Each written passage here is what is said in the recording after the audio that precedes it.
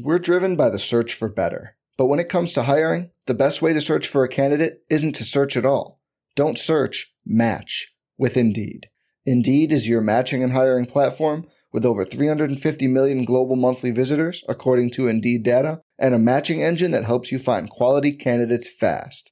Leveraging over 140 million qualifications and preferences every day, Indeed's matching engine is constantly learning from your preferences. Join more than 3.5 million businesses worldwide that use Indeed to hire great talent fast. And listeners of this show will get a $75 sponsored job credit to get your jobs more visibility at Indeed.com/Blue Wire. Just go to Indeed.com/Blue Wire right now and support our show by saying you heard about Indeed on this podcast. Indeed.com/Blue Wire. Terms and conditions apply. Need to hire? You need Indeed. This podcast episode is brought to you by Coors Light. These days, everything is go, go, go. It's nonstop hustle all the time. Work, friends, family, expect you to be on 24/7. Well, sometimes you just need to reach for a Coors Light because it's made to chill. Coors Light is cold lagered, cold filtered, and cold packaged. It's as crisp and refreshing as the Colorado Rockies. It is literally made to chill. Coors Light is the one I choose when I need to unwind. So when you want to hit reset, reach for the beer that's made to chill. Get Coors Light in the new look delivered straight to your door with Drizzly or Instacart. Celebrate responsibly. Coors Brewing Company, Golden, Colorado.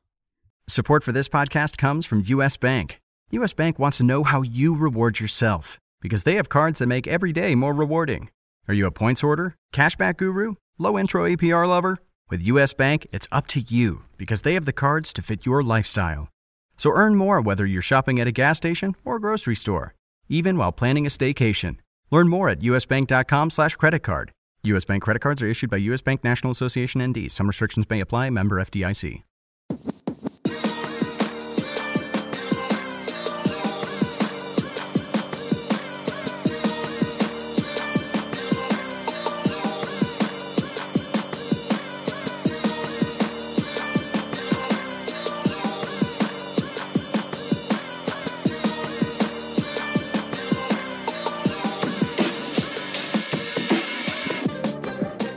Welcome to the RotoWire Fantasy Football Podcast for Wednesday, October 16th. I'm Jeff Erickson here. As always, our podcast is sponsored by Yahoo Fantasy Sports. Thank you, Yahoo. Appreciate you. Today, my co-host is RotoWire's very own Jerry Donabedian. You can check out his hidden stats article on RotoWire, his streaming defenses article. And I think you also do Friday work as well, Jerry. DFS, is that DFS on Friday? Yes. On Friday, I do a DFS tournament guide, and then on Thursday morning, I do start-sit matchups article. Is that all? Is that all? Only 4 articles a week? I mean, yeah, that's only 4. Yeah. Only 4. I if you count all the words from my tweets too, I think that adds up to like 3/10 of an article. So 4.3. Yeah, some of my best thoughts are shared on Twitter and then forgotten forever. So there you go. Anyhow, a lot of stuff going on this week. Jumping right in on trades that happened yesterday and Tuesday. As I was doing the value meter, the Rams are starting to, they're starting to pair off some players. There goes, Marcus Peters goes to your Ravens. They trade for an offensive lineman from the Browns. Oh, and then that minor little Jalen Ramsey deal. No big deal. Just a minor shakeup with the team in Week 7. Yeah, that was all very confusing. Like, yeah, as you kind of described, like the sequence of events. It's like, oh, they're trading Marcus Peters. Like 3-3 coming off a Super Bowl seems a little early to give up on the season. But then it's like, oh, they're just clearing out cap space for Jalen Ramsey. And then I'm kind of in the opposite direction. Like, wait a second, that's like an all-in trade. Like, I don't quite see them being there as a team either. They're kind of in that, feels like they're in that awkward middle ground this year. Absolutely. But they disagree. Yeah, well, I think Chris and I were talking about that on the show today. I think they're already kind of screwed for the future. I mean, a lot of their money is tied up in Jared Goff and Todd Gurley with guaranteed contracts for multiple seasons. That they're not going to be able to trade those contracts. They're already considered bad contracts. Maybe they just need to go all in, and they're already kind of default all in anyhow. Might as well go full all in, I guess. Yeah, they kind of did put themselves in this situation. Yeah, being financially tied with so much money into, a quarterback who's the 14th best quarterback in the league, maybe. It's hard to really say right now. And then a running back, yeah, you're pretty much looking at some trouble down the road. So yeah, I guess they're hoping, they can get things sorted out with the offensive line and that Ramsey then helps. But yeah, I think the offensive line is the real issue, not the cornerback play. So it's interesting, but I guess you take the upgrade where you can get it. Right, I suppose. Now, one of those trades did actually land them an offensive lineman, going with the Browns. Now, the funny thing is, question is that's highly debatable whether it's an upgrade. But Joe Noteboom, who was really struggling to begin with, then suffered a torn ACL and MCL on Sunday. He's out for the season. They traded for Austin Corbett from the Browns. Now, Corbett was a second-round pick last year. This is supposed to be a guy that's supposed to be pretty good, and yet, he couldn't even crack the starting lineup. He probably will start for the Rams, however. Yeah, it sounds like he will. He hadn't been playing for the Browns, but he is a center and guard, and the Browns, for all the heat their offensive line has received, which I think has kind of been an overblown story, maybe looking for some excuses for the real problems there. But their interior line play has been pretty good, so maybe you can say that for him. But yeah, he is a guy who's in his second year, was picked I think 33rd or 34th overall. So you kind of wonder if that's, how much of an upgrade it is. Maybe an upgrade just in the sense of their left guard spot has been such a disaster since they lost Roger Saffold in the offseason that almost anything would be an upgrade. But that's not super encouraging for a team that has this all-in mentality. Right. And how many times do we see this, that a team doesn't invest in their offensive linemen? They have all these great skill position players. They neglect the offensive line, and it comes back to haunt them. It seems like it happens all the time. Yeah. With the Rams, it was a little surprising because they made such an effort to keep their core of players together. It was surprising to see them let Roger Saffold go in the offseason. He'd been like a top 5 left guard, really. And now this year they've gotten probably the worst play at that position in the league from Noteboom, and not much reason to think that whether it's Demby or Corbett coming in is going to be a huge upgrade. And I do think to some extent, the decline at the other positions, they brought back 4 or 5 starters, and all those guys are performing at a much lower level than last season. So I give them a little bit of a break there that they couldn't have seen it. But hey, you take away a great player. Andrew Whitworth is how old? 36 now. Maybe there were some signs that this line was going to take a big step back. Right. The extent is surprising, but you could have seen it coming. Yeah. I think you phrased it exactly right. The decline was expected by how much. We always say that with the position players regress, but regress to what? Same thing has to apply to other positions too. And maybe, other guys that they brought in are underperforming what they thought they would do too. And that happens. Let's face it. The draft is hard. Teams whiff on the draft regularly. Even the Pats have had very mixed draft results. It's trying to figure that out is not easy. Yeah, I think the draft is. I'm not one of the guys who says the draft is all luck, but I think the difference between the best team and an average team is 10 or 15% better. That really it's, the system, the coaching, and the quarterback position are the things that are going to allow you to do what the Patriots have done, that you can't really count on success year after year with the draft. But if you do hit, you hit a couple of a quarterback, you hit a Russell Wilson in the 4th round, you can afford to make a lot of mistakes and still be competitive. That's right. And that's such a windfall when that happens too, because of the rookie contract rules, because of, just how expensive it is to get a veteran quarterback. And look at the cost of Kirk Cousins, look at the cost of Matthew Stafford and the cap cost associated with those guys. I mean, it's when you have that window on their rookie contracts, it's such a windfall. Yeah, it's huge. I mean, you're right. You're freeing up basically enough. If you compare what Kirk Cousins is making, what Matt Ryan's making to what, Lamar Jackson is making, or, even Josh Allen, I know he hasn't been very good, but just in terms of the cost, it's basically enough to sign 2 premium players at other positions, like a legit left tackle and number 1 wide receiver, if that's the direction you go with it. That's right. So It really does shape all the franchise building. And that's why we talk about all these quarterbacks that we can see that they probably aren't going to be great, but we still push them up in the draft because every once in a while a Wilson hits, and lower rounds even sometimes too. But that's why, it's so these draft QBs are so coveted. But anyways, more news going on. Thursday night game, Chiefs Broncos. Chiefs have been racked by injury lately, and they have a number of guys that have already been declared out for this week, including Sammy Watkins again, pulled hamstring on this one here, or hamstring issues on this one. It's not just him, though. It's also Kendall Fuller, Eric Fisher, Chris Jones, Andrew Wiley. That's a lot of guys out for this game. Yeah, the injuries are really piling up for them. Chris Jones is one that maybe won't get as much attention, but this is not a defense that can afford to lose anyone. And even Kendall Fuller, a slot corner who hasn't been as good this year as he was the past 2 years. I kind of was surprised when I saw the line that the Chiefs were only 3-point favorites. But when you look at all those injuries, and on the other side, you look at Denver probably having Emmanuel Sanders back. A few days ago, we weren't sure about that. You can see how this could shape up as a close game. And pretty much anyone can run the ball on the Chiefs. So the Broncos, who actually have a pretty good running game, I think will have some success there. Yeah, for sure. And meanwhile, the Chiefs' offensive line quietly hasn't been that great lately because they've been banged up in their own rights.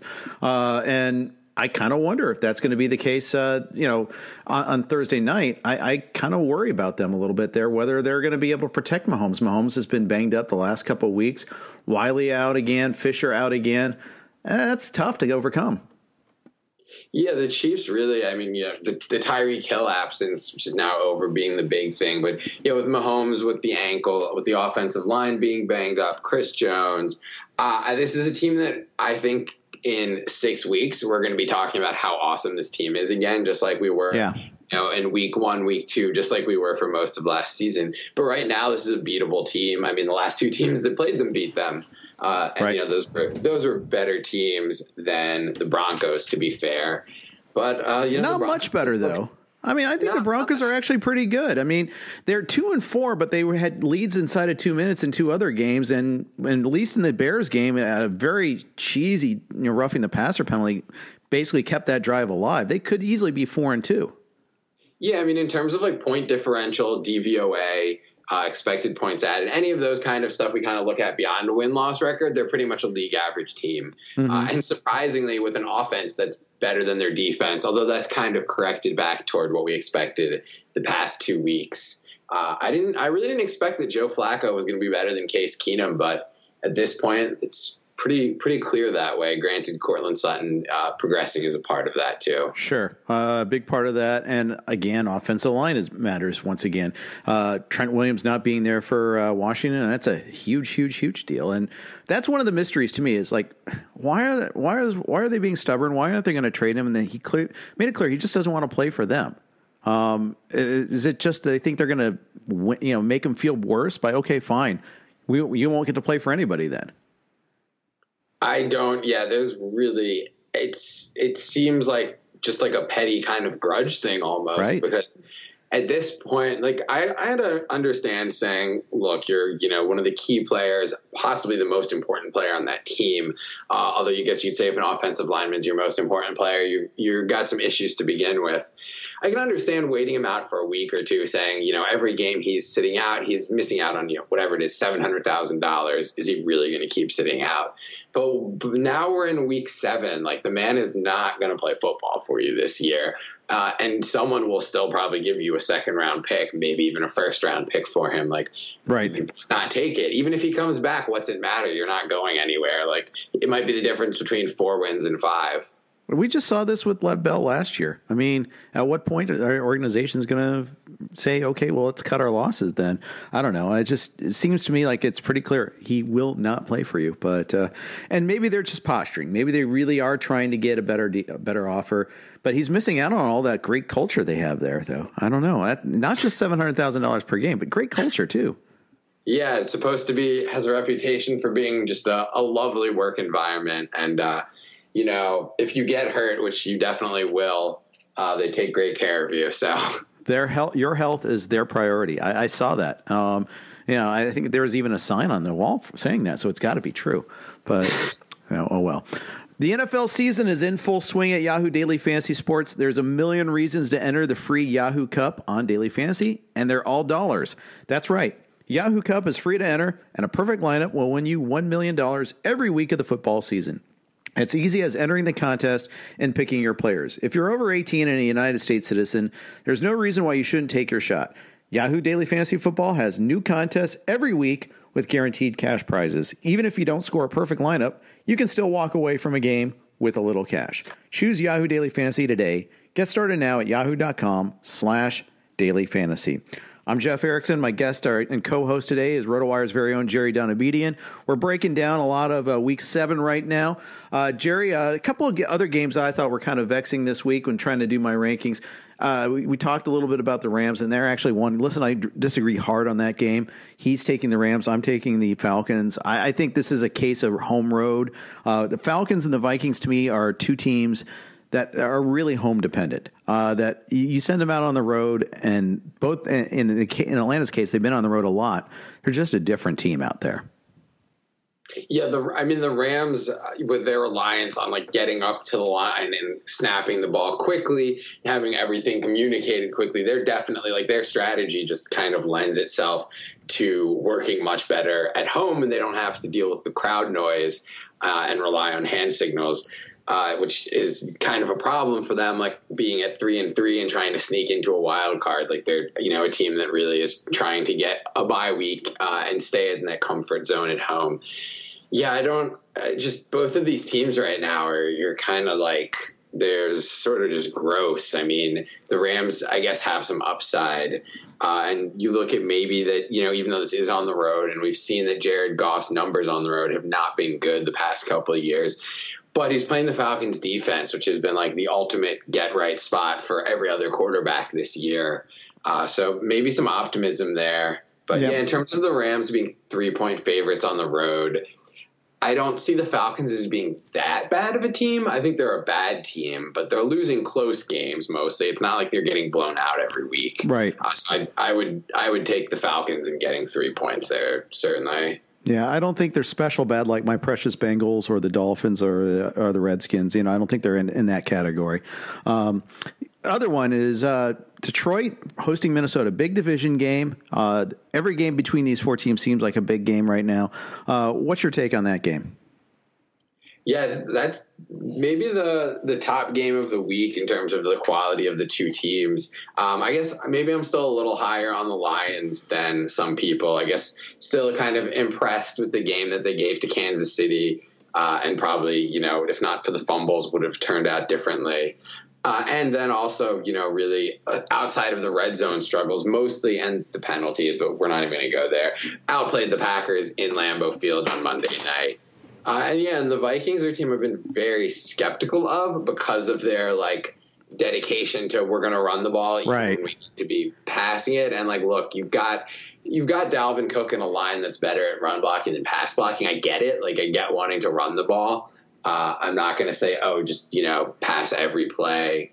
But they have opened up a little bit the past 2 weeks, and this will be the first test against, with all respect to the Giants, who have been a little more. No respect. Do not give the Giants respect. Come on, Liz is listening to this. You know that. Don't give them respect. Pointed out, I made some comment about the Cardinals and Giants were both really adorable little teams. They were better than we expected them to be, and if they were in the AFC, maybe they could make the playoffs. But in the NFC, they had no chance. And Liz kind of pointed out the Giants are favored this week, and if they win, they're only a game out of first place.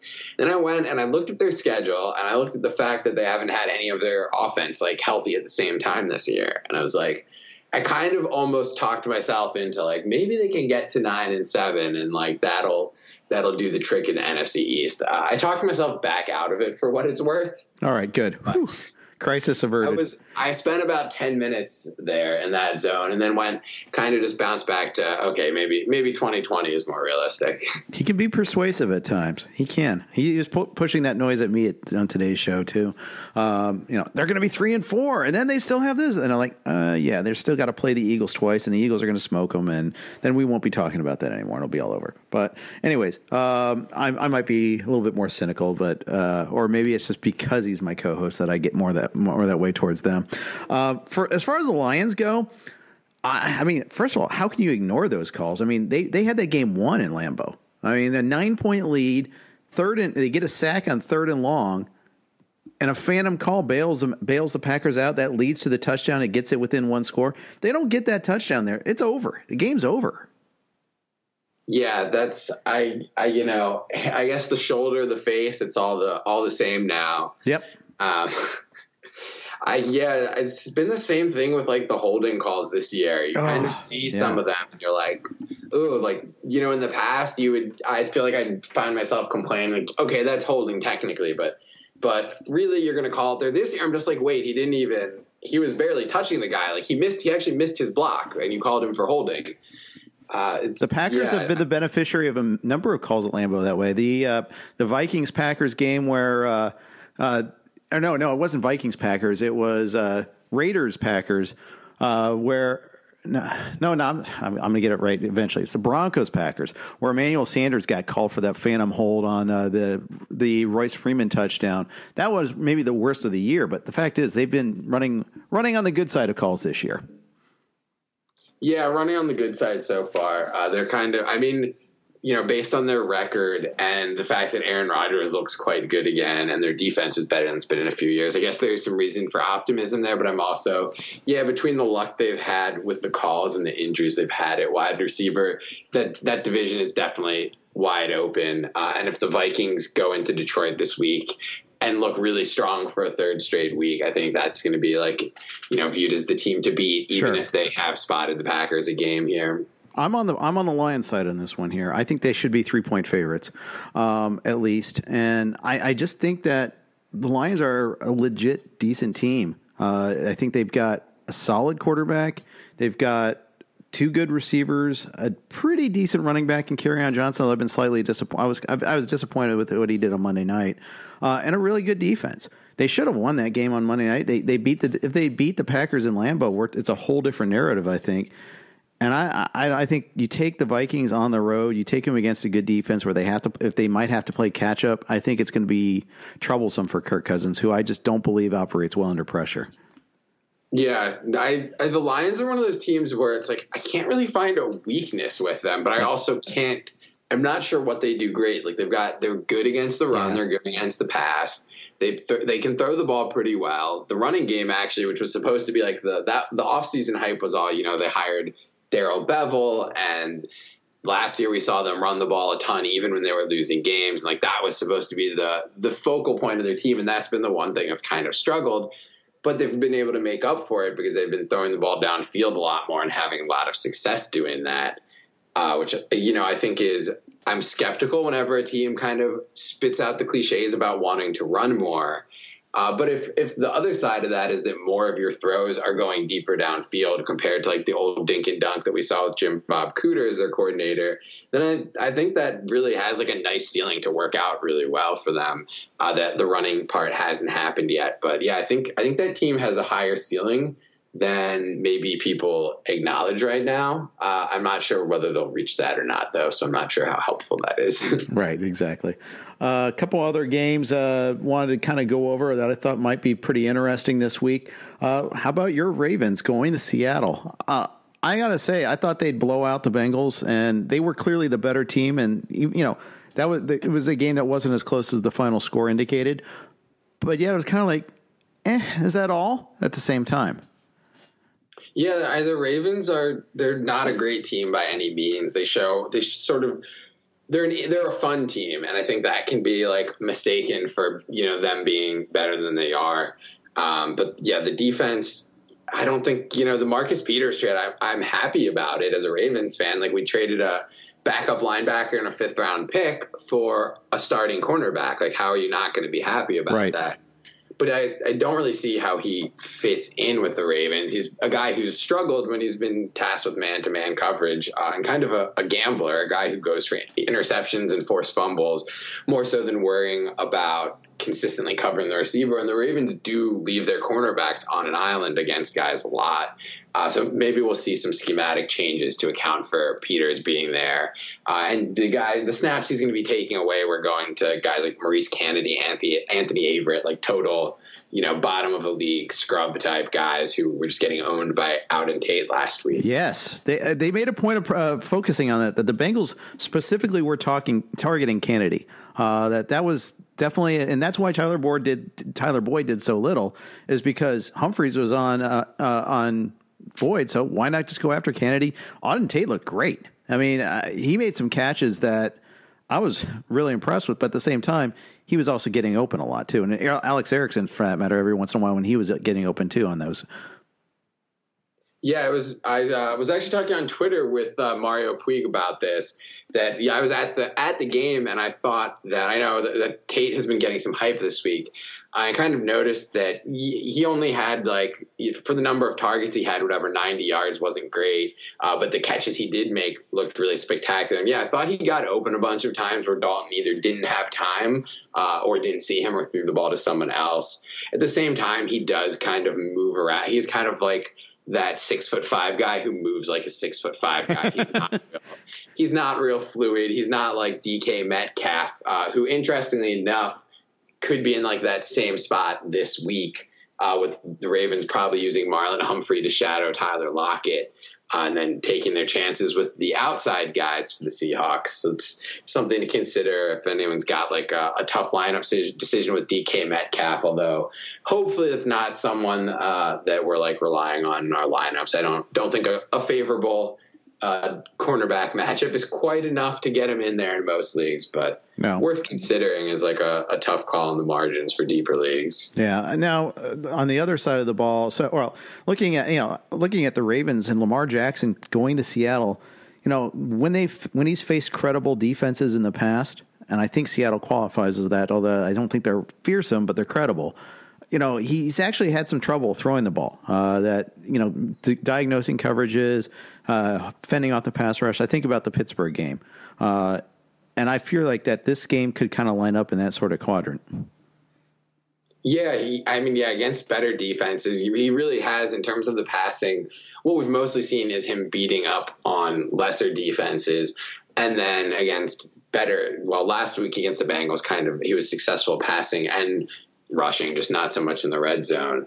But yeah, no, the Seahawks are a decent, at least a functional defense, and looking at possibly playing without Marquise Brown for a second straight week, that's okay against the Bengals, but look who the other receivers are. Willie Snead, Seth Roberts, he's not going to be getting a lot of help from his receivers this week. And even when Marquise Brown is healthy, wasn't getting much help from them. I think this is going to be a game where the Ravens are going to need to win it with a rushing attack. And that becomes problematic if you're down by 14 points, in the second half. Yeah, absolutely. Absolutely. So I guess the thing is, don't fall behind. That's the trick. Unfortunately, Russell Wilson's playing about as good as he's ever played right now. He just looks so good every single week right now. Yeah, I actually saw earlier on Twitter, Marlon Humphrey tweeted something about, he basically said, we always talk about how we don't want to play Lamar Jackson. This week we get a look at, what Lamar looks like 2 years, further down the line, or basically something that I was just like, really? Basically our best player is already saying that, it's going to be a tough week. So, but yeah, that's probably accurate based on the state of the Ravens defense and Russell Wilson just being out of his mind this year. Right. Probably accurate. Exactly. And the thing is, the Ravens aren't bringing as much pressure as they have in the past. They're not creating turnovers as much as they have in the past. This is not what you'd exactly think the defense was before. Yeah, I think there is still some adjustment to the talent level being down. The past few years, the Ravens have been up near the top of the league in blitz rate, which is great for, creating turnovers and sacks. But if your cornerbacks can't cover guys for 2 to 3 seconds, then you're going to get burnt by it. And like we've seen with, teams picking on the same guys, Maurice Kennedy and Anthony Averett over and over again. Whether Marcus Peters can help that or not, I don't know. I'm not optimistic that 5 days after a trade he's going to be ready to help that. but at least long term, maybe, because they've already got, one guy, Marlon Humphrey, playing at a really high level at cornerback. Exactly. But yeah, I don't see how, this pass rush without that doesn't have that dominant pass rusher at all. That's going to be problematic against Russell Wilson on the road. Yeah, I think so too. What's your projection on the final score in this game? My optimistic no, I'll give you my real projection. Seahawks 27, Ravens 20. Yeah, I'm about the same neighborhood as you there. I think the Ravens will put some points on the board, but I just think Wilson's too much. And they got Carson going too, and I underestimated Carson this year. I don't have him anywhere, even when even early on when he was affordable, I still didn't grab him, and that was my mistake. But later on, he was going to the third round, and I just wasn't there for that, and it turns out I was wrong. Yeah, right there with you. I was viewing that as like an uncertain backfield that, Carson and Penny were both going to have roles. And I was like, well, when there's uncertainty, I'll just take the cheaper guy, Yep. And also I think skeptical of the way Carson runs. It's so brutal, kind of like a Marion Barber type running style where it's going to be hard to stay healthy. And also maybe sometimes hard to hang on to the ball, but he seems to have sorted that out a little the past few weeks. Exactly. But yeah, maybe the real lesson there is if there's uncertainty, and it's in an offense with Russell Wilson that loves to run the ball, maybe you just draft both guys and don't try to take a hard stance on it. Just take a stance that one of them will work out. Yeah, just steer into it. I like that idea. All right. Already knocked out of your survivor pool? Do you end up losing early in the season, feeling like your success is mostly based on luck? Wish there were some alternative where you could use your actual fantasy sports knowledge as opposed to relying on whether a team wins or loses? Well, now there is. World Fantasy Pools brings you the first of its kind game type, stat-based survivor pools. World Fantasy Pools takes the traditional concept of survivor pools that players are familiar with and adds in a more exciting twist. Instead of choosing a team to win a game, you will use your fantasy knowledge to choose an athlete to achieve a designated stat line. Achieve the stat line and you advance. Fail to, and you will be eliminated. Be the last to survive or make it through all rounds to win it or split the entire prize pool. Just choose one athlete each round to achieve a designated stat line to advance and win. It's that simple. Sign up and play today at www.worldfantasypools.com. All right. Jeff Erickson here with Jerry Donabedian. Jerry, you do a couple articles on Tuesday that help me with my value meter each week, the hidden stats article and the streaming defenses. I'm going to start with the easier one first, streaming defenses. Easier for me because it's great now that I do my rankings first. My process is I look at the news, look who's out, who's been added and all that sort of stuff. Then I do my quick and dirty ranking. Then I check your article. And honestly, I'm matching up with you more than I thought I would, more than I have in years past. I feel like we're sharing a brain this year. Yeah, I mean, I guess it's been working out pretty well. I think there's not really a big secret to it, but I feel like that in terms of like the success of the recommendations, that article has definitely been had the best track record of anything I do. I mean, honestly, a lot of it is just looking at the implied totals for teams, picking on basically offenses that have low implied totals. And my kind of, if I just sum it up in one word, one sentence is like the quality of the quarterback and the offensive line is much more important than the quality of the defense facing them. Yes. I mean, that's the whole key to streaming, right? I mean, the fact is we're not drafting the Bears. We're not drafting the Pats. You're streaming.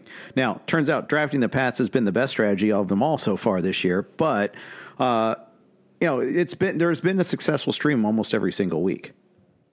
Yeah, I was going to say drafting the Jaguars 2 years ago was the best strategy, but no one, that wasn't the defense that if you drafted defense early, you got. Like, it's hard to, it's not like, at the positions, there's more predictability from year to year in terms of results, and we can usually see when the breakouts are coming. Right. I do think a lot of people drafted the Pats looking at how soft their early schedule was.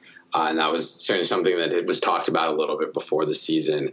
But yeah, I think with the weekly streaming, like last year, I don't play in that many leagues that actually use a defense. But like in my main home league last year, I actually went back and calculated, and just using the streaming picks that I wrote about in my article, I actually ended up with more points than the Bears scored over the course of the season. Nice. This year I'm off to, I don't think I've scored quite as many as the Patriots have scored by streaming, but more than any other team. So yeah, and this year probably is, better than ever for it, with the Dolphins, Bengals, the Redskins just being so far below the rest of the league. Yeah.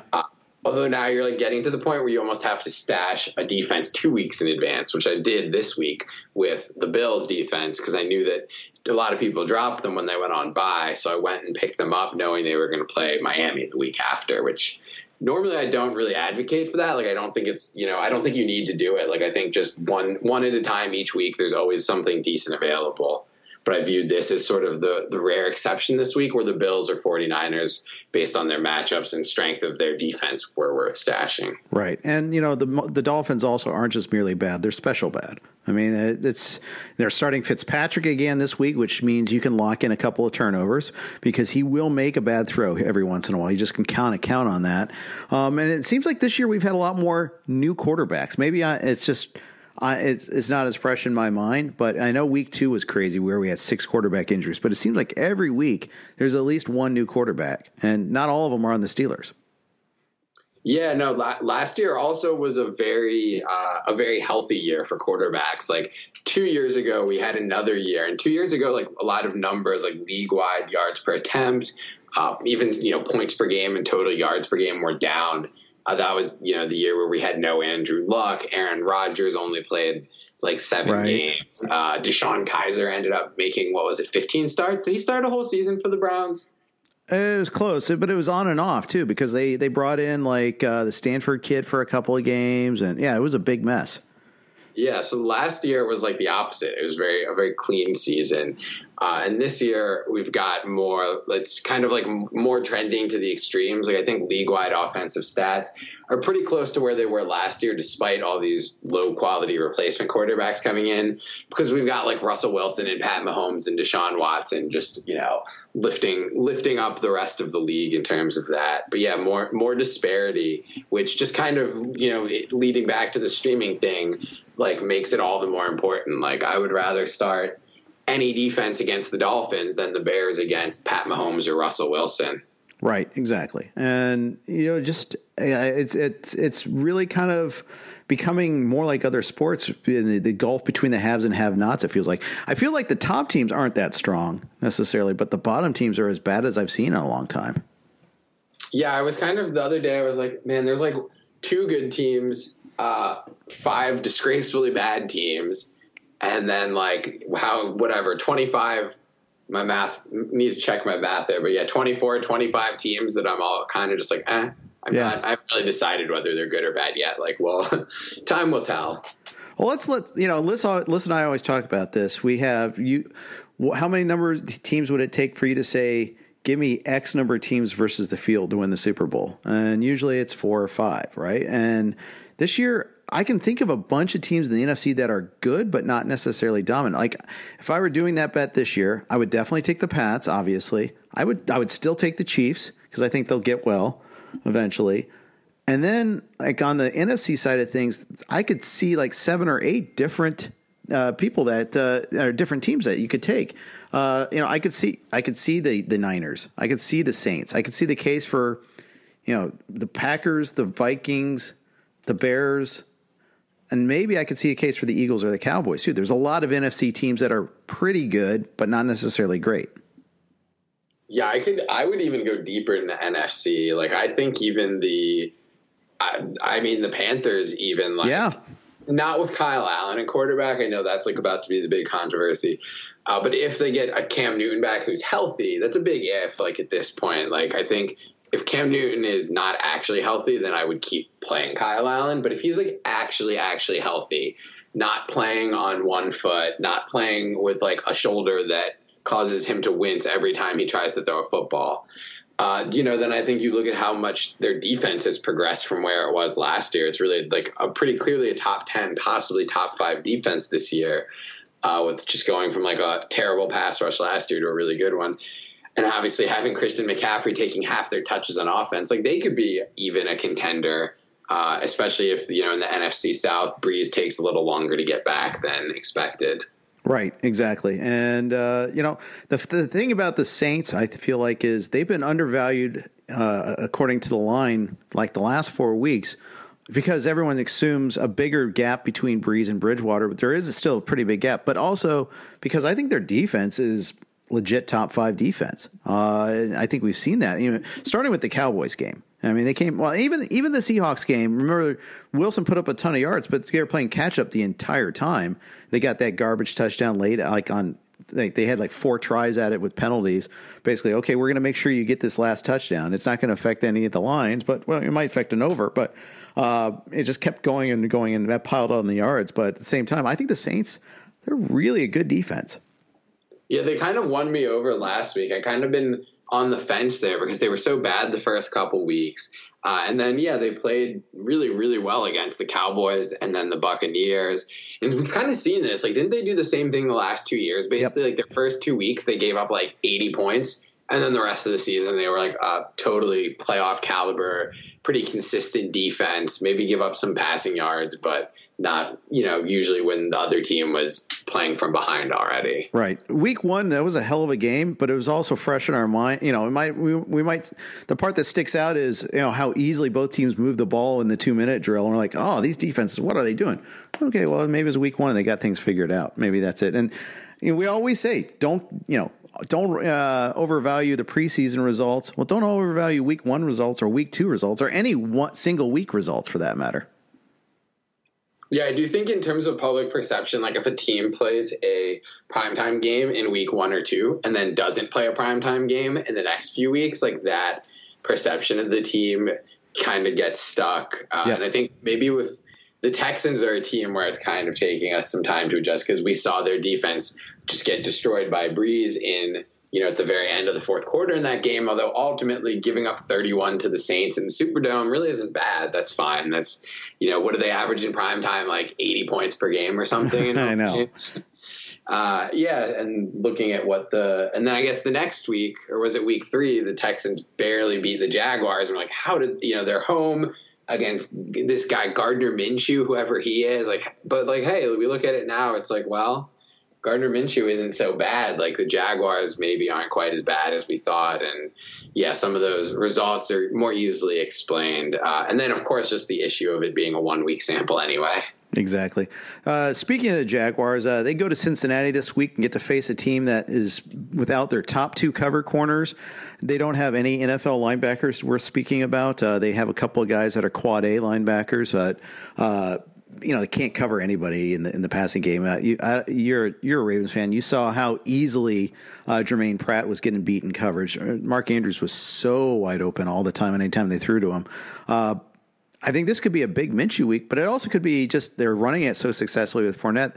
I actually think this could, Jacksonville could put up 35 easily to this week.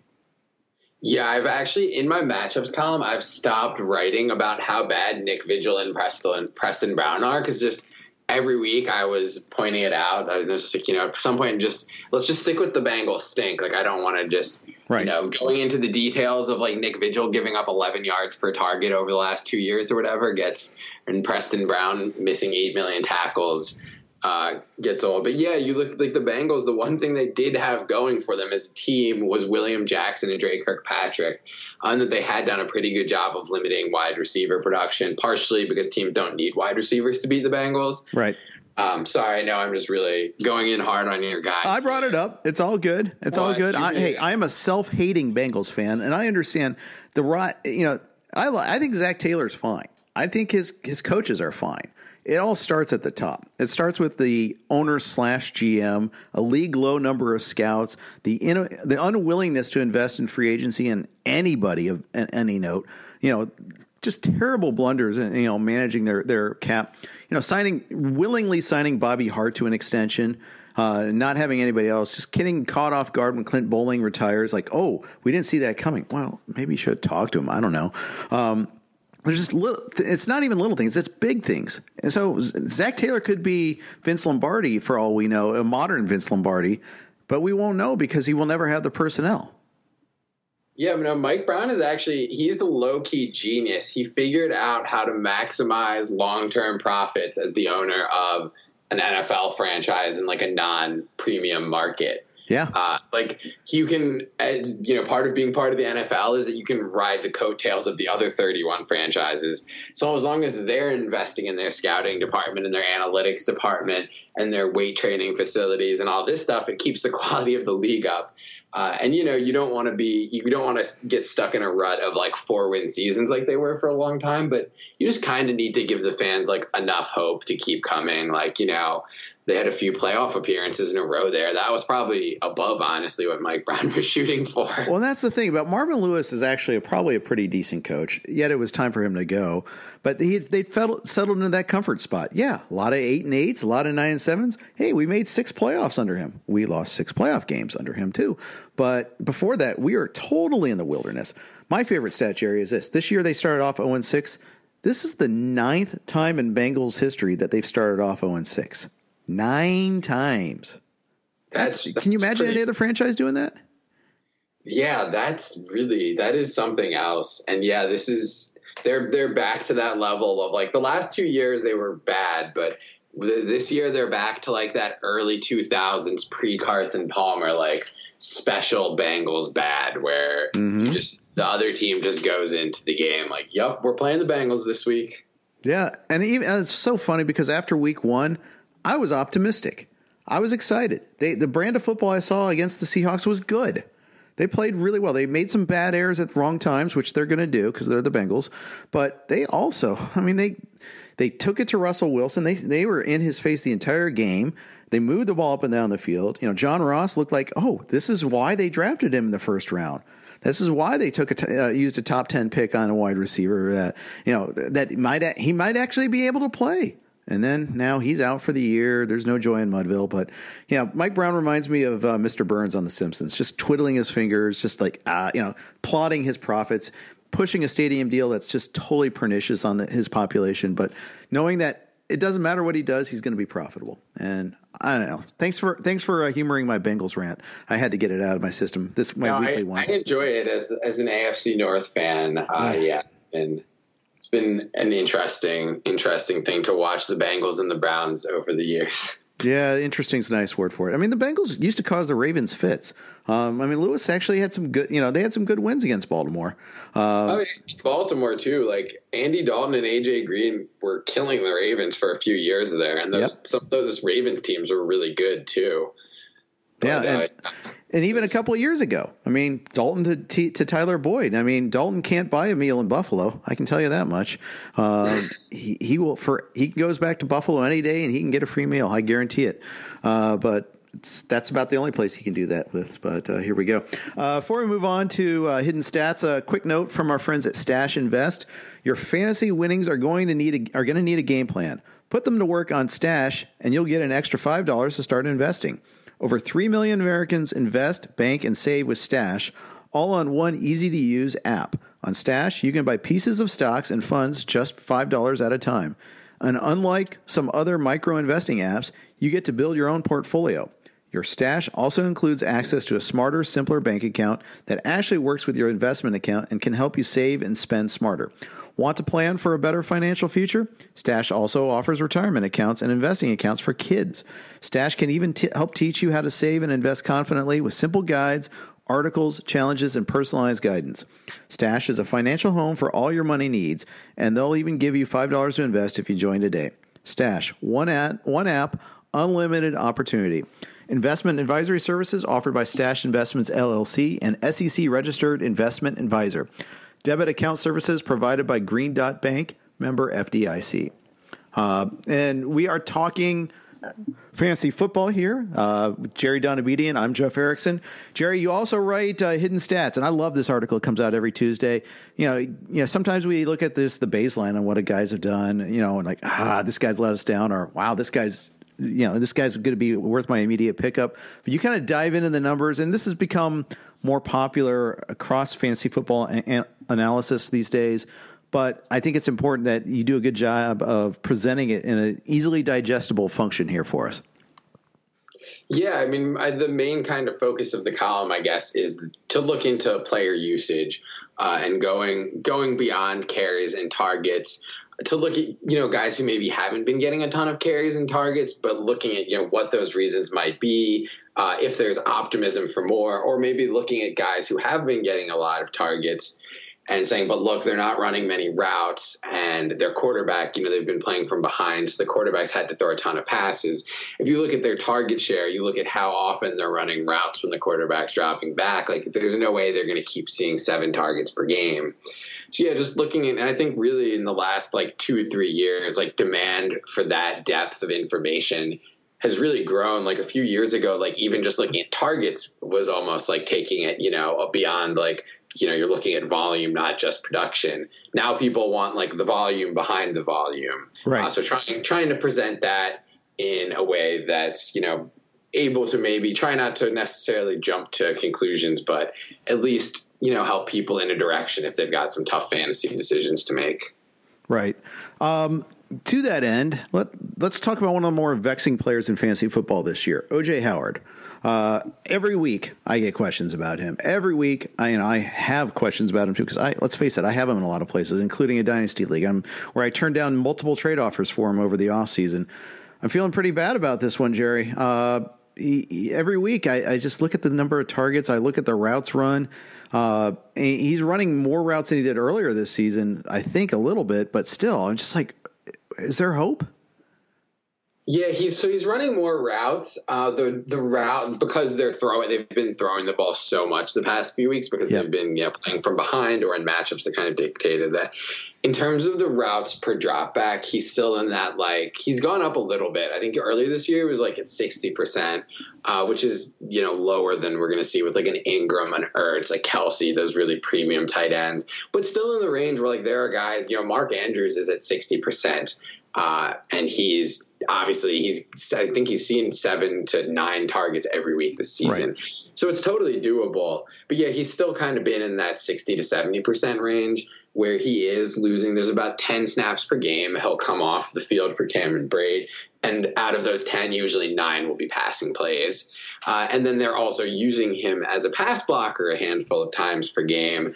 So he's still running routes, but not a ton. And just the concentration of the targets there has been so heavily to Godwin and Evans. I actually think that at this point he's sunk so low that I would view him as a buy low candidate. But that's probably more of a dynasty league consideration or a 16 team league. He's not someone who at this point it's if he's only getting targeted on 12% of his routes and it's been 6 games and over 200 pass attempts for Winston. At some point it's look, this guy just isn't the priority there. Right. I think so too. And his ability to block actually works against him. Brate's never asked to block. It's just, he just gets to go out and run his routes. And Howard has to actually stay in and do the dirty work, and that works against him because he's actually better than Brate at that. Yeah, and I think you see the opposite with someone like Mark Andrews, the fact that he at Oklahoma he basically played slot receiver, right? 250-pound slot. And so the Ravens kind of brought him in, and they also already had Nick Boyle, a blocking tight end, and Hayden Hurst, who's sort of more the middle ground, was their first-round picks. They've never really asked Andrews to learn to become a better blocker. He's okay at it. So, but yeah, he gets most of his snaps are in the slot, even some out wide, whereas O.J. Howard is, taking more inline tight end snaps. So that's how you see Howard is playing 50% more snaps than Mark Andrews and seeing 1/3 the number of targets. I think there's also, a talent part of that too. I think maybe O.J. Howard isn't quite the football player that we thought he was. I know that's not the popular opinion. It's mostly blaming Bruce Arians, and I do think Howard has been misused. I think there's some truth to that. Yeah. But he might just not be a good enough route runner, a reliable enough pass catcher to really demand targets. Yeah, that's also true. And let's face it, Evans and Godwin versus an injured Brown and Willie Snead and, I'm trying to even think here. Boykin, I guess, would be your number 3 in Baltimore. It's definitely not the same comparison there. You've got 2 legit great wideouts for Tampa. Yeah, the Ravens have no choice but to give Mark Andrews, 7 to 10 targets per game. The only other choice is to run the ball 70% of the time instead of 60% of the time. Yeah, exactly right. So let's look at a couple other ones. The Philly backfield is another one that I think vexes people at times. If you're a Miles Sanders owner, you're like, okay, we saw that Detroit game where he got so many snaps and all that. Okay, I'm ready for the goodness to come down. And then he makes one bad cut on his first carry against Green Bay, and all of a sudden we see Jordan Howard in there for most of the rest of the day and had a monster game on that Thursday night game. And Howard versus Sanders is going to be something I think that's going to bug us all year.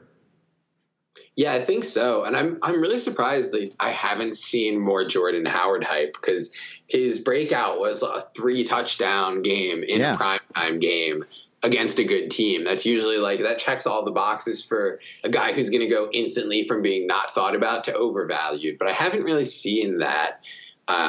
He seems like a guy that people just are never quite able to get excited about. Maybe just because of the lack of pass catching contribution.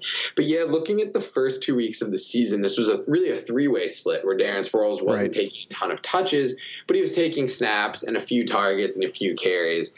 And when you're talking about a 3-way split, just having that third guy, even if he's only taking a little, it really hurts us for our fantasy lineups, limits the upside there. But it was more in Sanders' favor. And ever since that Green Bay game, we've seen it going more in Howard's favor. So yeah, I think he's a guy who, you look at the goal line work and the fact he's getting most of the carries behind a good offensive line.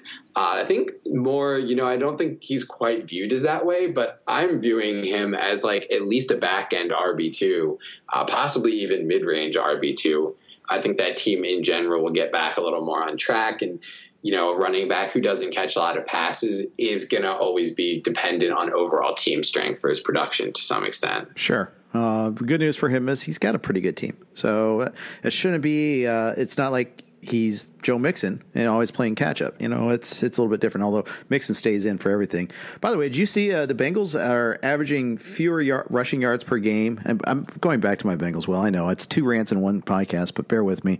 They're averaging 55 rushing yards per game. It's the lowest per team per game output since the 1946 Detroit Lions. Yeah, it's incredible. I mean, it's what I guess Zach Taylor, definitely brought a pass first approach, which I know is not what Joe Mixon owners want to see, but probably as an underdog team, makes sense. I kind of agree with what you said, that coming out in Seattle and trying to throw the ball all over the place and being aggressive, is kind of the opposite of what a lot of new coaches do. And I really like that. And I was really impressed with the Bengals after week 1. It took a few weeks to realize that they were, a terrible team. Yeah. And that they were doing that passing out of necessity because they can't run the ball. They just can't run the ball. Yeah. So it goes. All right. Enough of that. All right. Wow. I keep wanting to go back to that. Well, so Texans play the Colts this week, and I know the Colts were off. Texans, though, I mean, they've kind of changed their narrative around a little bit here. I still am not the biggest Bill O'Brien fan, but they seem to have kind of hit their stride.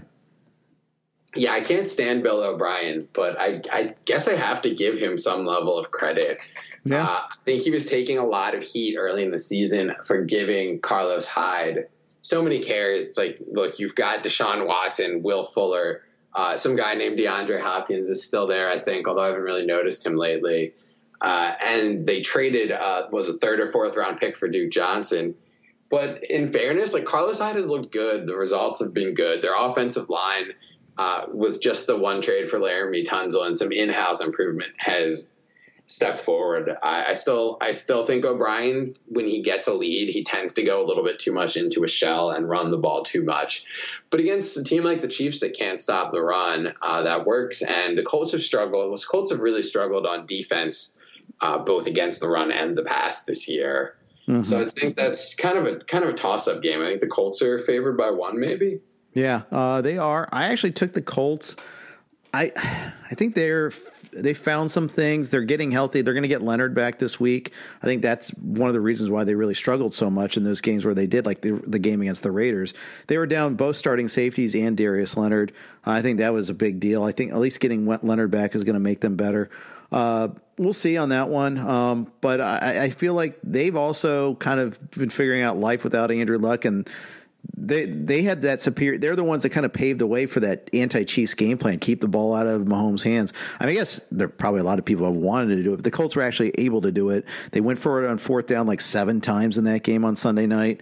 I love seeing it. I mean, it's such a smart coach, and Frank Reich. I mean, it's an interesting contrast in coaching. I'll say that much. Yeah, that was my thought. That was my thought with the Eagles-Cowboys game and the Texans-Colts game this week, right? They're both divisional games. Both teams really have a lot of talent, like top-notch players on their roster. And I was like, man, the coaching gap here between Doug Peterson and Jason Garrett, and then Frank Reich versus Bill O'Brien. Right.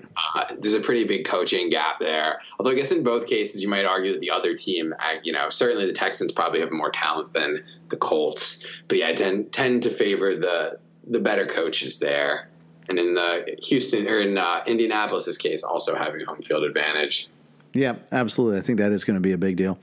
All right, that's going to kind of wrap up today's podcast. Jerry, I know you're working on exploiting the matchups coming up here. Is there a game that you're focusing on for that article? Yeah, well, I'm actually the Thursday night game. One thing that I'm kind of interested in is we talked about the Chiefs and how susceptible they've been to the run, and the fact that with all these injuries, like teams are able to hang around a little more. And I think Royce Freeman is someone who's played reasonably well this season, and he's over the past few weeks has taken some more of those passing down snaps from Phillip Lindsay, run more routes the past 3 weeks, whereas Lindsay was running more earlier in the year, and it finally showed up in the target and catches department this past week. So I think Freeman is going to have a nice game for them. It's a good matchup. And we've seen the Colts struggle against some bigger backs like Hyde and Ingram in recent weeks. So, yeah, it's kind of just a starting point for someone who's probably on benches. But with, a bunch of teams on bye this week, makes for a nice RB2 or flex fill-in. It does, indeed. And it's a big week for that with the Browns out, the Panthers out, no McCaffrey or Chubb. You may have to scramble a lot for that. So, yeah, good stuff there. All right. Thanks to Yahoo Fantasy Sports for sponsoring the podcast. Jerry, thanks for jumping on with me today. This was a lot of fun. Yeah, good talking with you, Jeff. All right. Good luck to the Bengals this week. Thanks. We need it. We need lots and lots of luck. Thank you for tuning in to RotoWire. Be back at you again tomorrow. Spread the word. The JCPenney Friends and Family Sale is back. And this week, we're passing the savings on to you. Use your extra 30% off coupon to prep your home and style your family for Easter. That's extra savings on top of our great low prices. Plus, share your coupon with everyone you know and love. It's always better when we save together. JCPenney. Make everybody count. Offer valid 3/11 through 3/17. Exclusions apply. See store or jcp.com for details.